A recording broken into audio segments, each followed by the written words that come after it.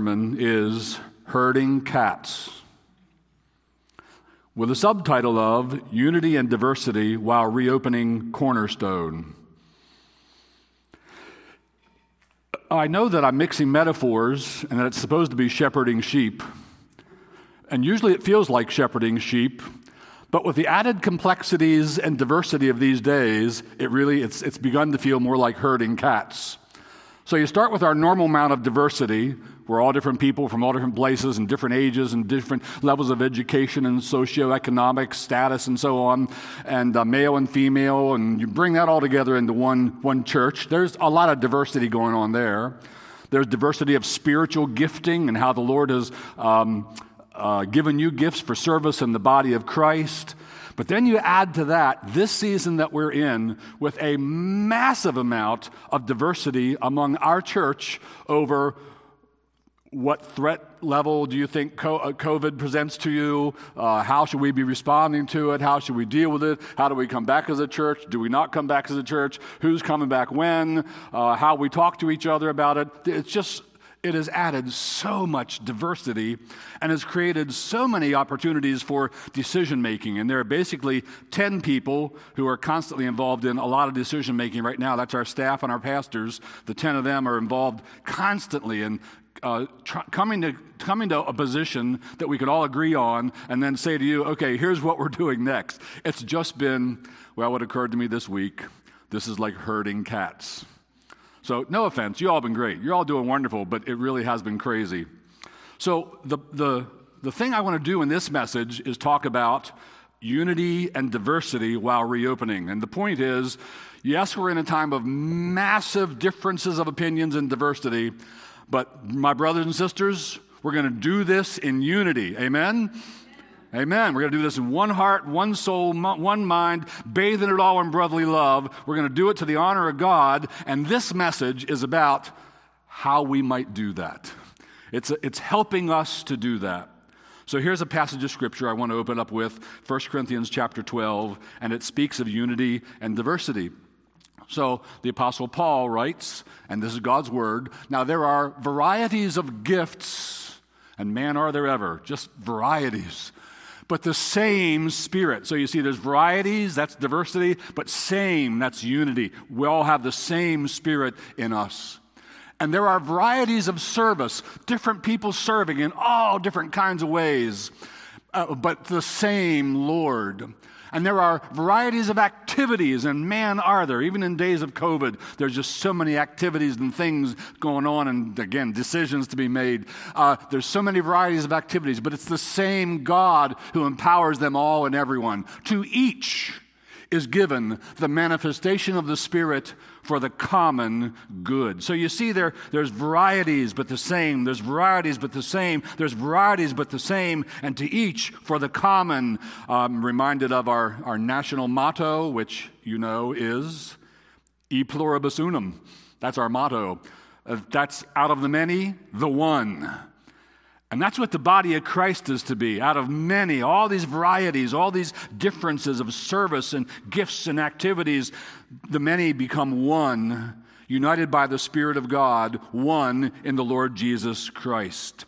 So that's what we want in this time of easing our way, Brian Atwell's term, easing our way back into the building. We want, in this incredible time of diversity, we want unity. We want to be one. A little bit later in 1 Corinthians 12, Paul writes, "For just as the body, your human body, is one and has many members, 5 fingers on each hand, 5 toes on each foot, 2 ears, a nose, many members, and all the members of the body, though many, are one body, so it is with Christ."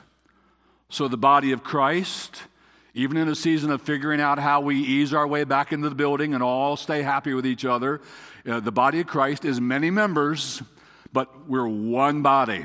And we're to be one. We're to act like one. We're to feel that we're one in this time of COVID and coming back into our building. Now, the next passage, 1 Corinthians 12, still, is going to show us a key attitude we're going to have as we come back into our building. So here it is, the next verse. Paul says, and if one member, talking about your body and its members, and the body of Christ and its members, if one member is honored, then all rejoice together. So that word honored, the word that's highlighted, honored. There are so many different opinions here. There's such diversity. There's everybody from way over there to way over here. I'm way over here, but I didn't tell you which one that is, did I? You can guess. There's so much diversity. And in the midst of that, what we want to do is show each other honor. So wherever you are on the spectrum, we honor you. If you're over here, you get honor. If you're over here, you get honor. If you're somewhere in the middle, you get honor. If you decide you're coming back right away, let's throw caution to the winds, you get honor. You might not get what you want yet, but you get honor. If you're way over there and say, we're going to sit this out for a while till we see how the dust settles, you're going to get honor for that. And if one member is honored, then all rejoice together. That's what we want. We want to come back into our building, being one, honoring one another in a way that everybody can just be happy and rejoice being back together again. So that's a good verse for us as we come back. Now, let me give you a phrase here that I wrote. It's nothing special. Just wanted to write it and put it in front of your eyes while I say it. We are doing our best to navigate Cornerstone's return to gathered worship in a way that allows the many to remain one. We're working really hard on that. Now, let me give you some points about unity. First one is unity is delightful.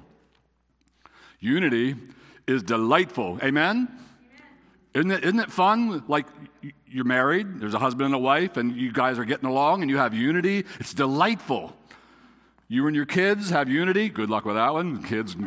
But it's delightful. You and your relatives, unity. It's delightful. A church full of people who have unity. And my brothers and sisters, we're blessed with that. We're going to seek to maintain it. We've had it for quite a while. We're going to maintain it as we come back into the building. But unity is delightful. Here's a great verse about that. Psalm 133. Look at it with me, please. Behold, how good and pleasant it is when brothers and sisters dwell in unity. The psalmist is saying, to use my word, it's just delightful. Look at how good it is. He even uses the word behold. I like that. Behold means I really want you to see this. Look. Just check this out. Make sure you get this. Don't miss this. Behold. How good it is. It's just good. And how pleasant it is. Has it been pleasant being here today? Has this been a treat? Oh, man, this has been so wonderful. How good and pleasant it is when brothers, those who are in the Lord Jesus Christ, brothers and sisters who are following the Savior, how good and pleasant it is when they dwell. I want to dwell on the word dwell for just a moment here. I don't know if you've thought about this, I bet you have. Isn't it amazing that in God's providential dealings with us, out of 7 billion people on the planet, we are doing life together? Isn't that incredible? We dwell together. We live in the same house together. Isn't it amazing that out of all the people that you spend your time with, we get to spend a lot of time with each other. And those of you at home, come join us sometime soon here, spend some time with us in this room and back in our homes with community groups. But we get to do life together. We get to dwell together. I read a business book not long ago by Ray Dalio. He's a hedge fund billionaire and a really good author. A lot of great insights for leadership and stuff. One of the things he said was, when you hire people, hire really carefully because you're going to spend a lot of your life with them. Make sure you really want to spend a lot of your life with them. I get to spend a lot of my life with a bunch of pastors and a bunch of staff and a bunch of people, and it's love. It's just good, and it's pleasant, and it's wonderful, and we're doing life together in unity. So unity is delightful. Then he gives us a couple of similes. A simile uses the word like. It's like this. It's like that. He gives us a couple of similes, and here's the first one, Psalm 133. It is like this good and pleasant unity. It is like the precious oil on the head. You say, what? running down on the beard, double what? On the beard of Aaron, running down on the collar of his robes. You say, what on earth? How does that simile tell us how wonderful it is to have unity? Here's how. This is referring to a day that you can find in the Bible in Exodus chapters 29 and 30. This is a day when Israel first, anointed Aaron as their high priest over their whole nation. And it was a great ceremony, a great celebration. Everybody was there. They were all focused on this, the moment of anointing, then how the oil ran down on him, and they're all going, yeah, yeah. And so the psalmist refers them back to this great day in their national spiritual history and says, you know how cool that day was? That's what it's like when brothers and sisters dwell together in unity. So that's the thing he's talking about there. Then he gives us another simile. It's from agriculture. It is like the dew of Hermon, Mount Hermon, which falls on the mountains of Zion. For there the Lord has commanded the blessing, life evermore. What's this about dew? What's the deal there? Well, as you know, I'm sure dew is moisture that settles on vegetation. And what it does is it creates like a water barrier so the vegetation does not lose any of its moisture due to that little water barrier of the dew. And that means you get greener vegetation and livelier vegetation through the day. The dew actually helps with the eco-cycle in that way. I didn't know that till this week, but I thought I better look it up. So there it is. So it's like the dew, and what does the dew do? Well, it makes things green. It makes things luscious. It makes things beautiful. It contributes to that in the eco-cycle. And so he's saying, if you have unity, if you get to do life with some people in unity, it's like that day when they put Aaron into his office. It's like the dew that settles on the green vegetation. It's really a wonderful experience. Unity is delightful. Amen? Amen? Amen. Here's a second point about unity. Unity is crucial.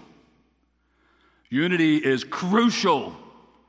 It is crucial for a healthy church of the Lord Jesus Christ to enjoy unity. And we have been, and I'm not preaching this because there's any problems I'm aware of. I'm just preaching it so we don't become aware of any problems. Because there's a massive potential for disagreements right now in our church and in our world. So unity is crucial. Without unity, a local church like this part of the body of Christ, it's like it has an autoimmune disease. Cells inside the body are attacking other cells inside the body, and that's a very unhealthy situation to be in. Unity is crucial.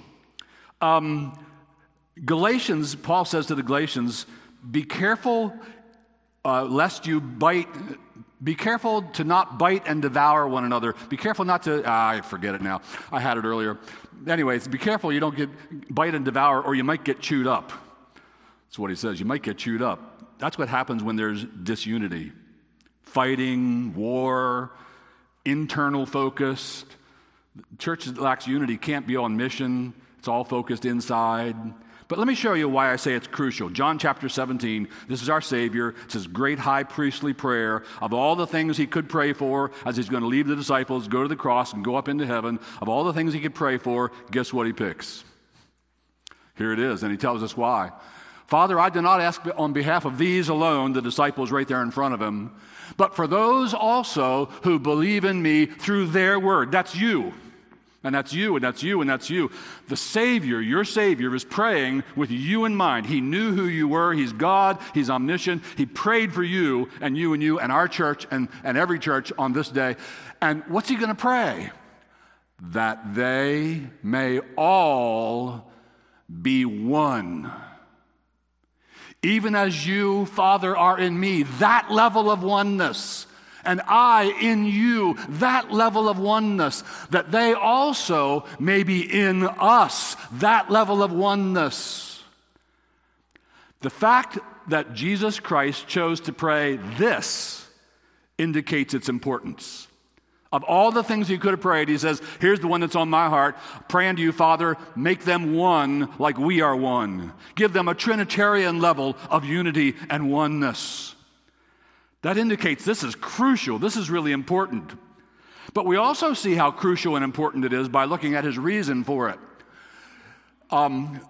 So that, in order that, for the purpose that, with the end goal in mind, that the world may believe that you sent me.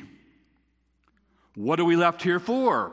Why aren't we saved and beamed up into glory? That'd be pretty cool. Why do we have to stay here in this mess? It's because there are other sinners who need to hear. It's because you have a gospel to preach to the world. It's because we want to bring in more sheep.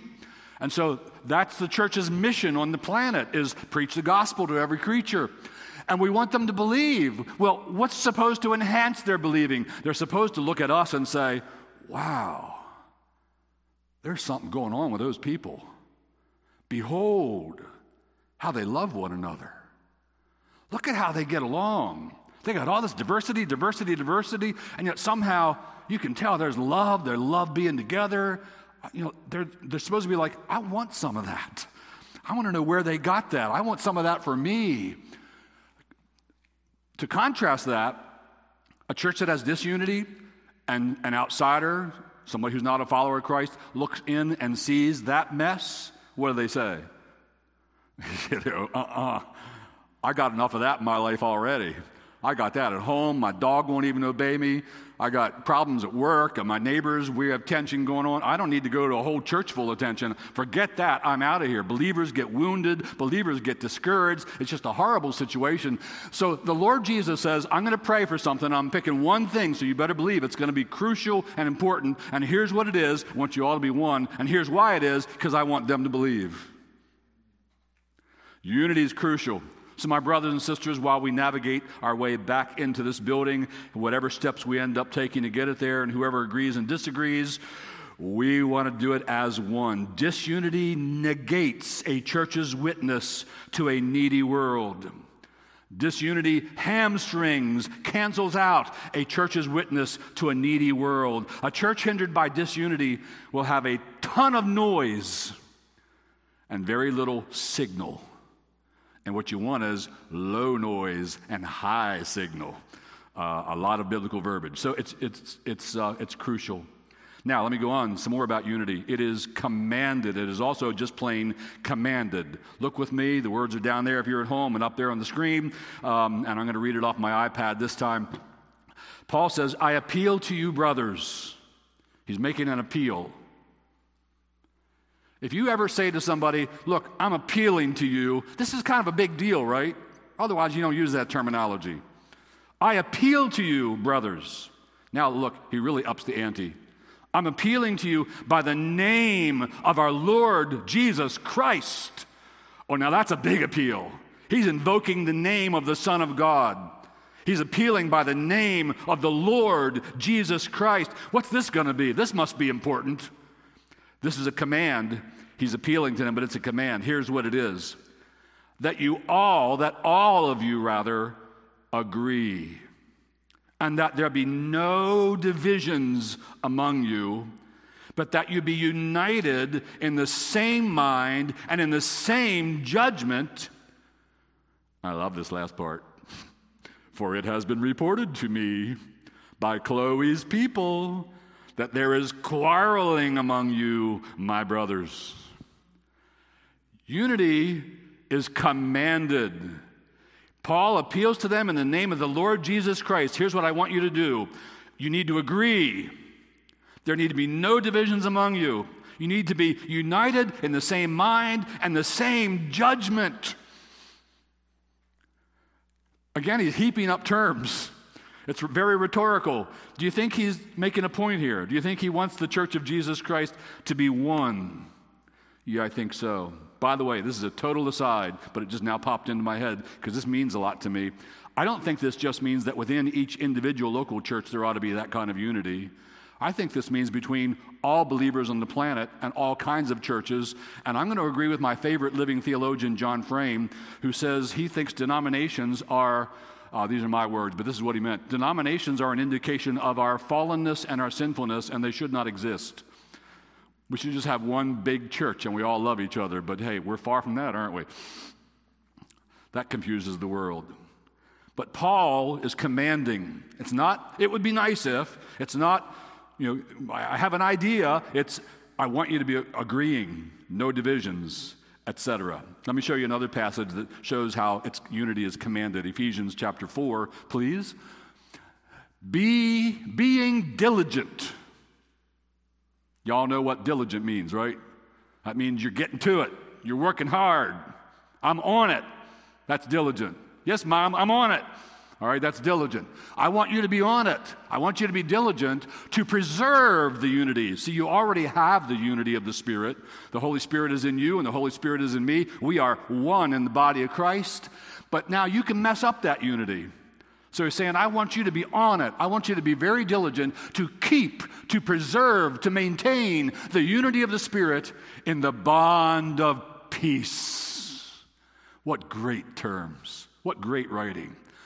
The unity that you have in the Spirit of God, maintain it, keep it, don't mess it up, and enjoy, as a result, the bond.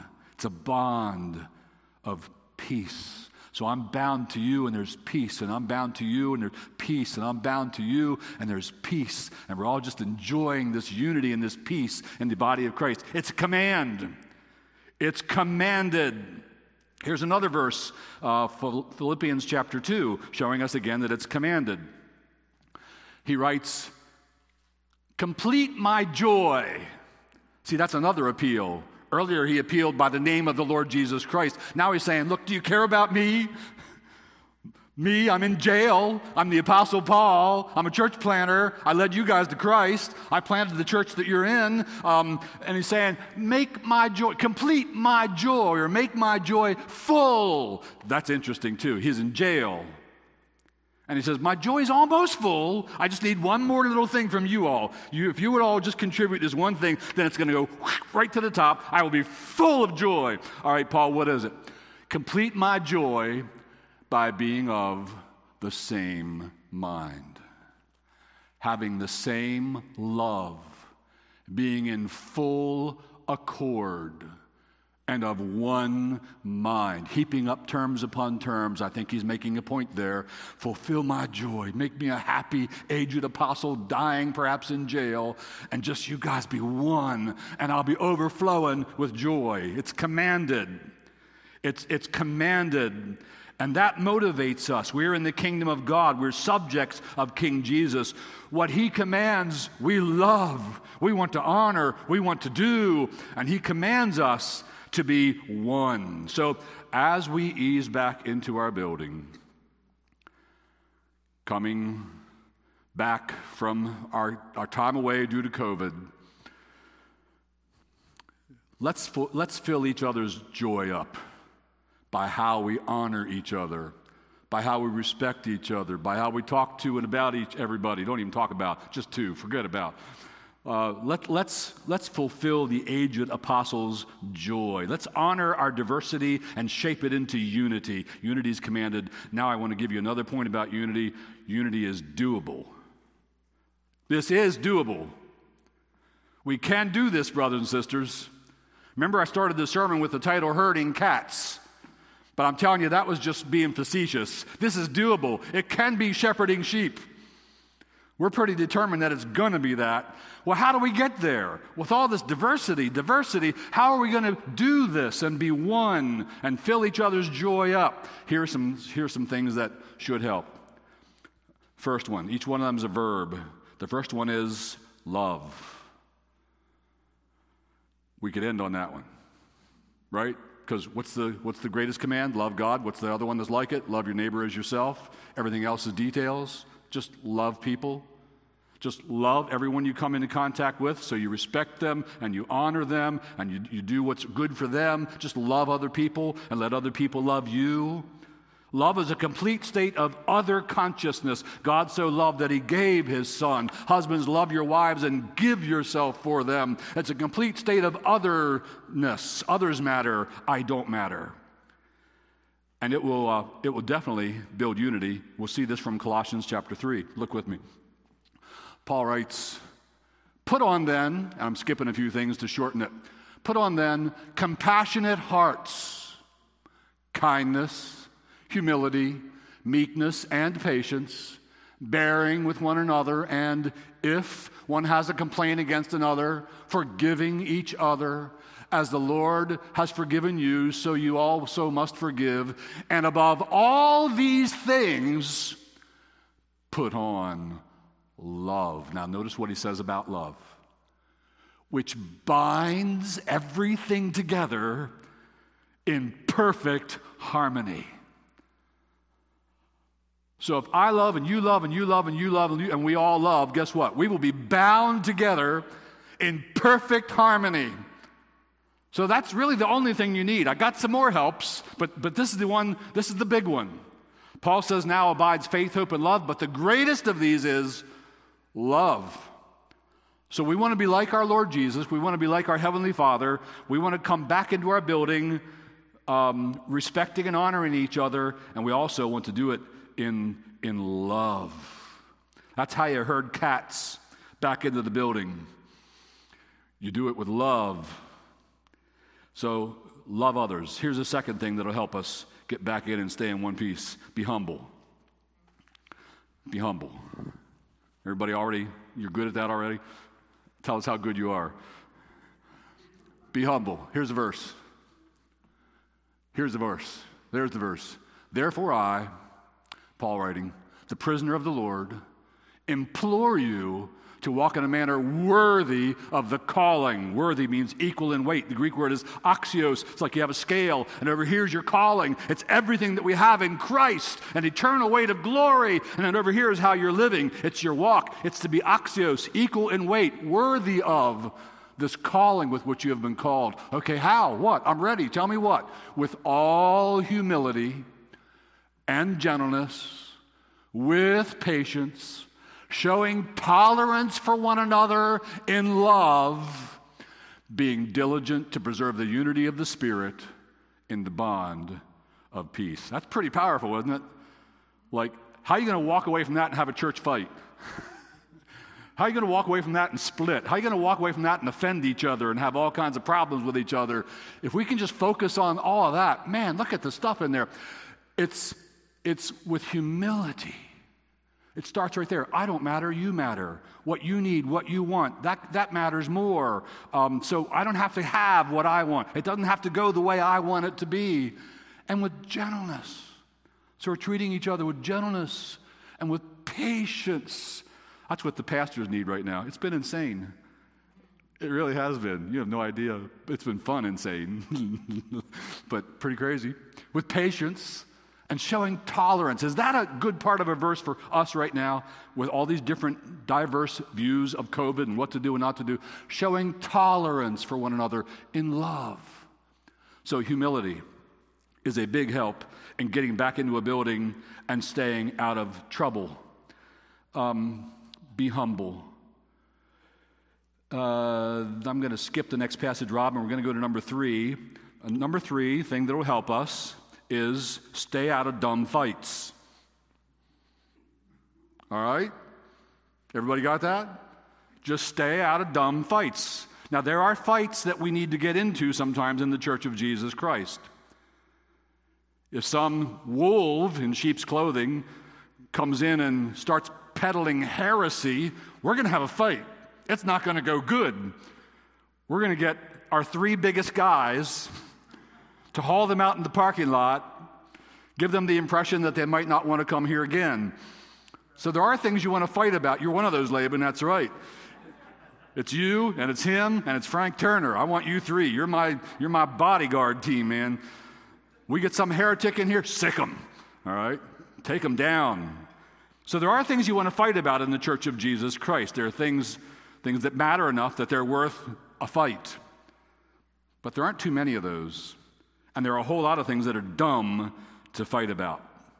And the Bible tells us this, Romans 14:1. I have had this verse in my mind so much, actually the whole paragraph right there in Romans 14, since this whole COVID thing and how it's affecting us. And here Paul is talking about one who is weak in the faith. Now let me explain that. You can go ahead and read it, but It's a particular kind of weakness he's referring to here. As many of you will know, that the issue going on there was they lived in a city where you could buy food in the marketplace that had been offered to idols and now was for sale. And some believers thought, oh man, I'm not buying that food. That's tainted food. That's like demon food. I ain't eating none of that demon food. Don't you? I'm coming to your house. You're not serving demon food, are you? I don't want the demon food.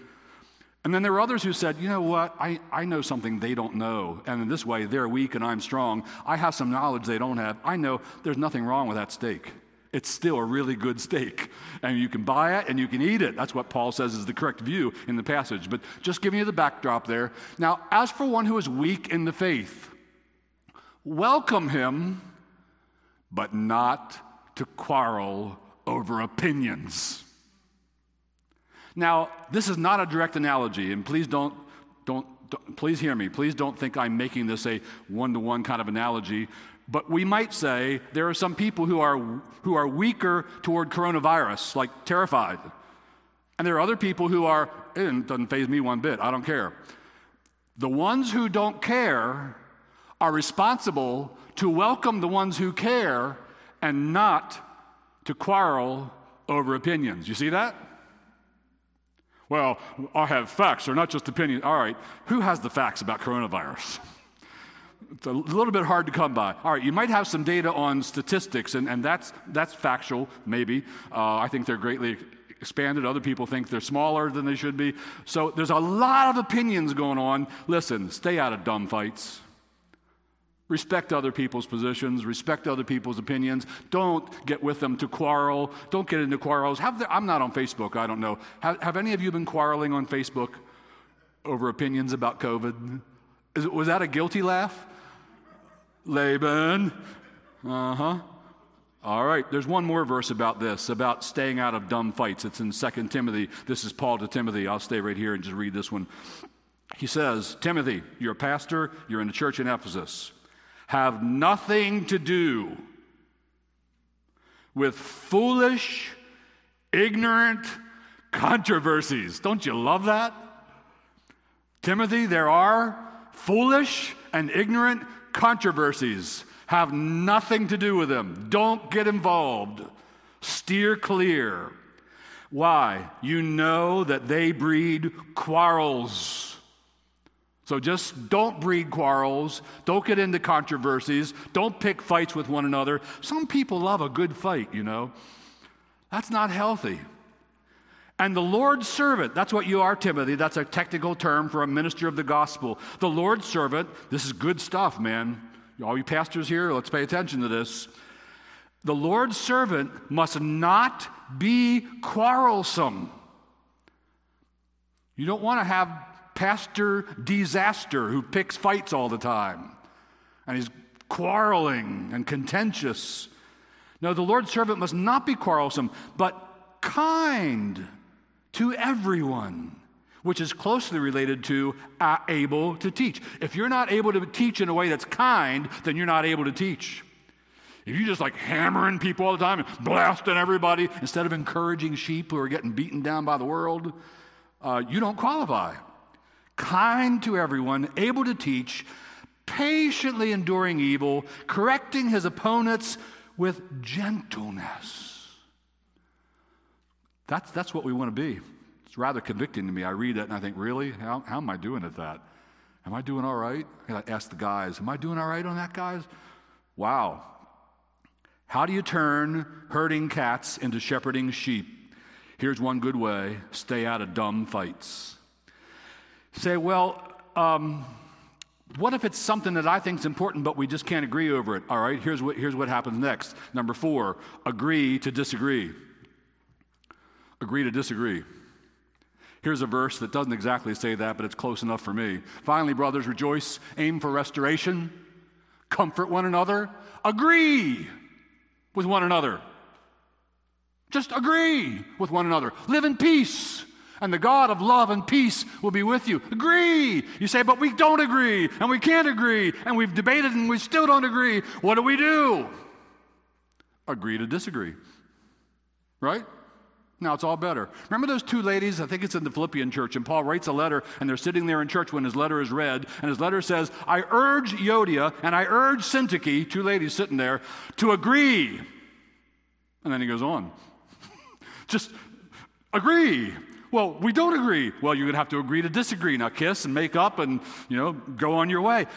There are a lot of things we don't have to disagree about, or we can disagree and just do it amicably. So he wants you to agree with one another. And if that doesn't work, here's the last thing that can help you. Play follow the leaders. Any of you kids at home ever play follow the leader? Christians are supposed to play follow the leaders. And here's how that goes. Hebrews 13:17, appearing below me and above me simultaneously. Obey your leaders and submit to them, for they are keeping watch over your souls as those who will have to give an account. Let them do this with joy. Make it fun for them. Make it a happy experience for them. And not with groaning, oh, I got to herd cats. Oh, I got to shepherd sheep. Don't make it like that for them, and you guys never do, but let's make sure we keep it that way, all right?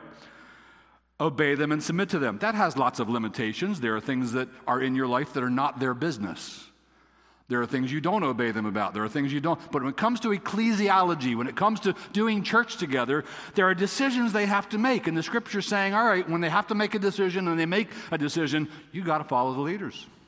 Not just one leader, a group of leaders. I'm not saying everybody follow me. That would be scary. But we have a group. We have a team. Here's what you don't want. Judges 21:25, appearing above me. In those days, there was no king in Israel. Everyone did what was right in his own eyes. We don't want that. All right, I'm going to close with 3 brief things that we want you CCC cats to know. Here's the first one. Your pastors and staff are really listening to you. We are in hyper listening mode. We are in hyper gathering information mode, doing surveys with SurveyMonkey and asking you to text me and write me and call me, and many of you are, and being in touch in other ways. We email you and ask you things. We're really listening to you. There's 10 of us, staff and pastors all together. We're all very much involved in listening to you and formulating the best plans we can come up with to herd all the cats and keep everybody easing back into the building together. We're listening to you. We'll keep listening to you. Talk to us anytime, all right? We're glad to hear from you. 2, in closing, your pastors and staff, I'm happy to tell you, are walking in unity. It's been threatened a few times. There's a few times somebody might have wanted to pick me up and throw me out the window. I don't know. But we are walking in unity, and it's been pleasant. It's delightful. It's a wonderful experience how 10 people like that can go through a COVID easing back into the building exercise, and we're doing it as one. Even though we have very different opinions, yet we're able to come to consensus and say, all right, let's go this way. We operate by what I sometimes call an idea meritocracy. That also came from Ray Dalio in his book, Principles. An idea meritocracy. We don't agree. What do? Let's throw all our ideas on the table. May the best idea win. It doesn't have to be I don't want my idea. I want the best idea. So the best idea is going to merit and rule. That's what we want. An idea meritocracy. We're walking in unity and listening to each other and working with each other and trying to take our church forward in health. Finally, number 3, and then this little bit too long sermon is over. I just want to say again, your pastors and staff honor your liberty and will respect your decisions relative to when you'll return within reason. Now, if it's 3 years from now, and you're still home in your pajamas with your coffee mug, and you haven't come back to church, and you're saying, we're not quite ready yet, sitting there in your pajamas, I'm going to send those 3 bodyguards out to your house. They're going to be a knock on your door. They're going to drag you back to church, all right? So within reason. But there's a spectrum of comfort levels, and some people are right back. Some of you're the early adopters. There are others who are going to be like, no, I'm sitting this out for a while. Blessings. Blessings, blessings. It's the body of Christ. There are many members. We're going to respect each other and treat each other well. So, unity. I want to go back and read the verse. You don't have to go there with me, Rob. I want to read, behold, how good and pleasant it is when brothers dwell together in unity. Let's experience that good and pleasant doing life together as one. Amen? Amen. Father in heaven, we want this for your honor and your glory, for the name of our Savior, the Lord Jesus, and so that the world may believe that the Father sent the Son. We pray, Father, that our unity and our joy and our brotherly love and our peace and our respect for one another would only grow and get deeper and stronger through our experience of finding our way back into this building. We pray for those watching at home today, some of them perhaps not yet followers of yours, Lord Jesus. And we pray that you might draw them to yourself. Even now, would they look up to you and say, yes, Lord Jesus, I need you to be my Savior. And I'm opening my heart to you.